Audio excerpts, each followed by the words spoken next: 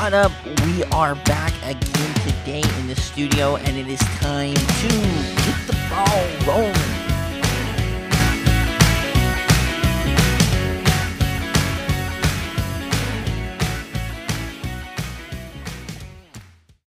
What up? We are back again today in the studio with Get the Ball Rolling. I know that it has been a little while since I've done it.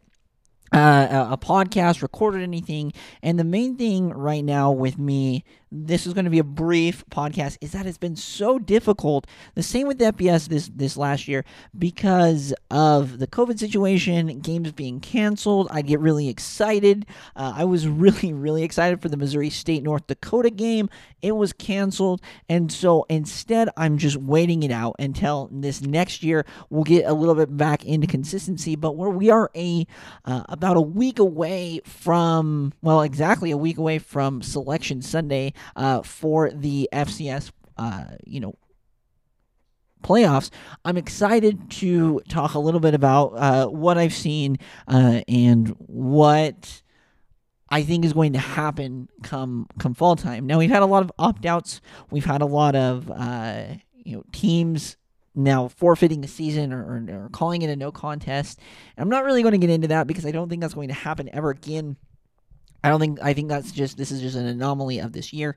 But we've had a few surprises throughout the spring and even the fall. I mean, Austin Peay they played well during the fall. They looked great in the spring. So that we've seen a lot of things in the FCS. There's a lot of dynamics. This next year is going to be crazy. I was sitting on my couch with my wife and I was talking to her just about we were watching the Murray State Jacksonville State game just barely, and I started thinking about how unprecedented this is. There's been nothing like this before. There's no precedent set to what to expect.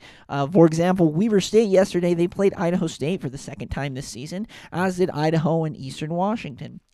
Now they're going to turn around and play them in the coming year. I believe Idaho against Weber State is the 30th of October, and I think the 19th for Idaho EWU.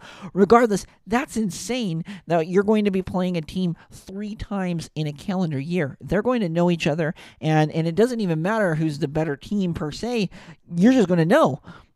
This is your bread and butter. They're going to know each other. Luckily, the Idaho EWU game's a rivalry. The Idaho State, Weber State is a rivalry. So it's exciting. Even down here at Dixie State, the alma mater, we've played Tarleton, and we're going to be playing them again next year. That's 3 times in the calendar year. What is that going to look like? We have the same thing with the transfer portal. It's been kind of crazy with getting your extra year back. Even myself, I could technically transfer if I wanted to. I've talked to a few teams. I don't know what will become of it, but the transfer portal is a completely different aspect of it, and then you have the seniors getting their year back. Kind of crazy. I don't know what to expect, but I did see a few things that I'm excited to look upon, and as we go forward. Number one, Weber State is dominating the Big Sky. Congratulations to Jay Hill. We've had him on the show. Absolute stud. They have some seriously good players up there. They're going to pull it together. And, I believe the commentary, they were talking, there's been a lot of close games.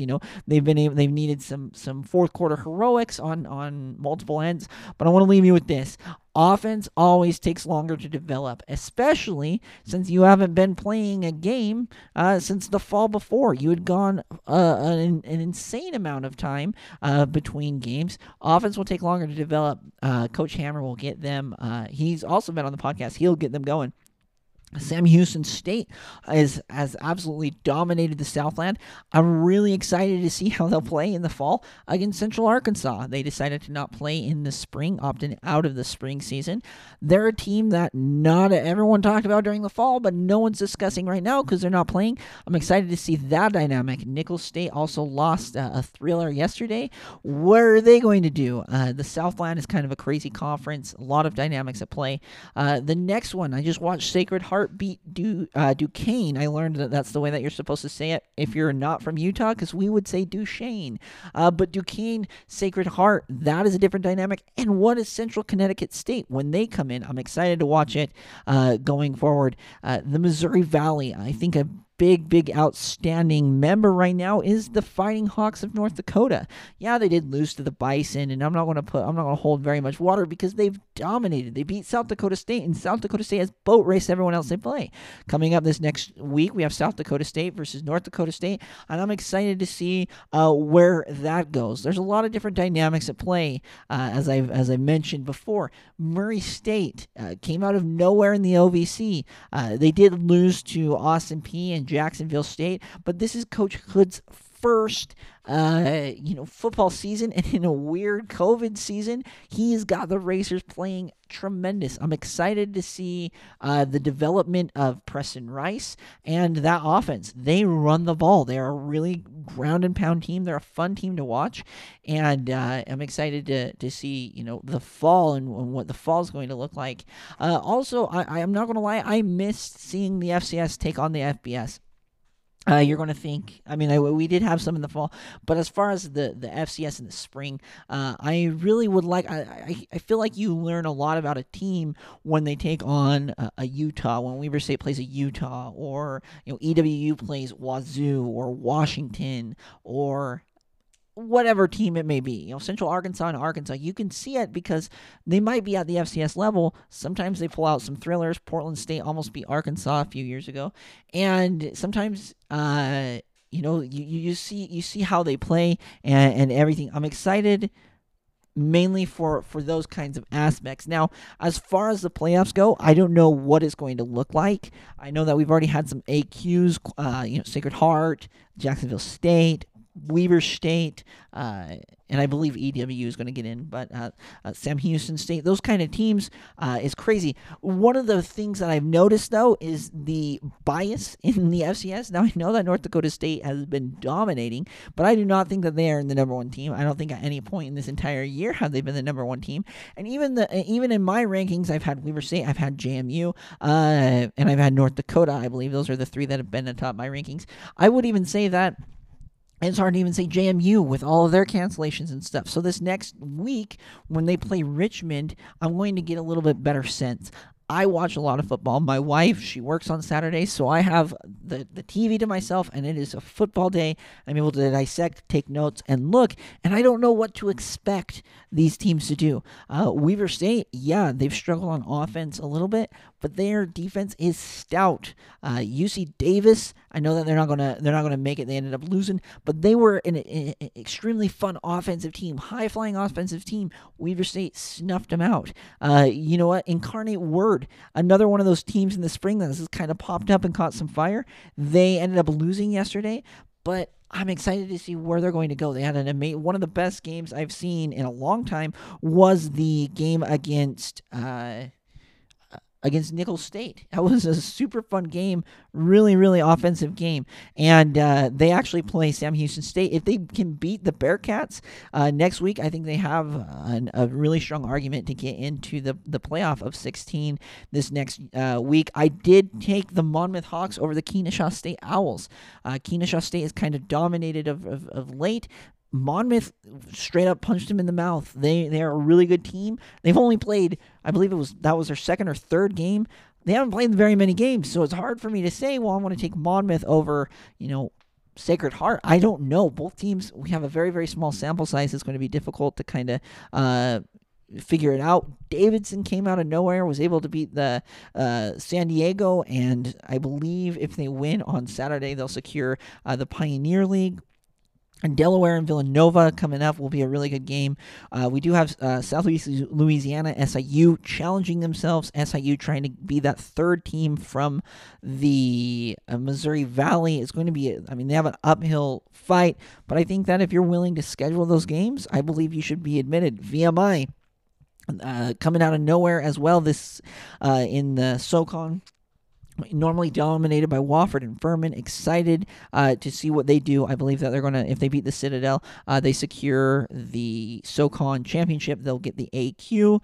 And then we also have teams like New Hampshire and Maine and Holy Cross and Bucknell. We have such a small sample size. What is going to happen? And then, of course, upcoming this next week, we do have South Dakota State and North Dakota State, and I'm really excited to watch that. And next week, I definitely have my favorites. Personally, I think South Dakota State is going to win. I think there's a really strong bias right now towards North Dakota State, but I don't know if they're the North Dakota State that we've seen over the past few years. They don't, and I think it's purely because of COVID and in practice. I don't think that they're going to slow down. I don't think it's the end of an era. They're still going to be there. We're still going to talk about them, but I think that South Dakota State will win that. I believe that they'll secure the Missouri Valley. They'll have the AQ, and then it will be between North Dakota State and North Dakota. I think those three are the ones that get in, with SIU on the outside looking in. I don't know if you can, have four from one conference, from the Missouri Valley Conference, but maybe. Same thing with the CAA. You have JMU and Richmond.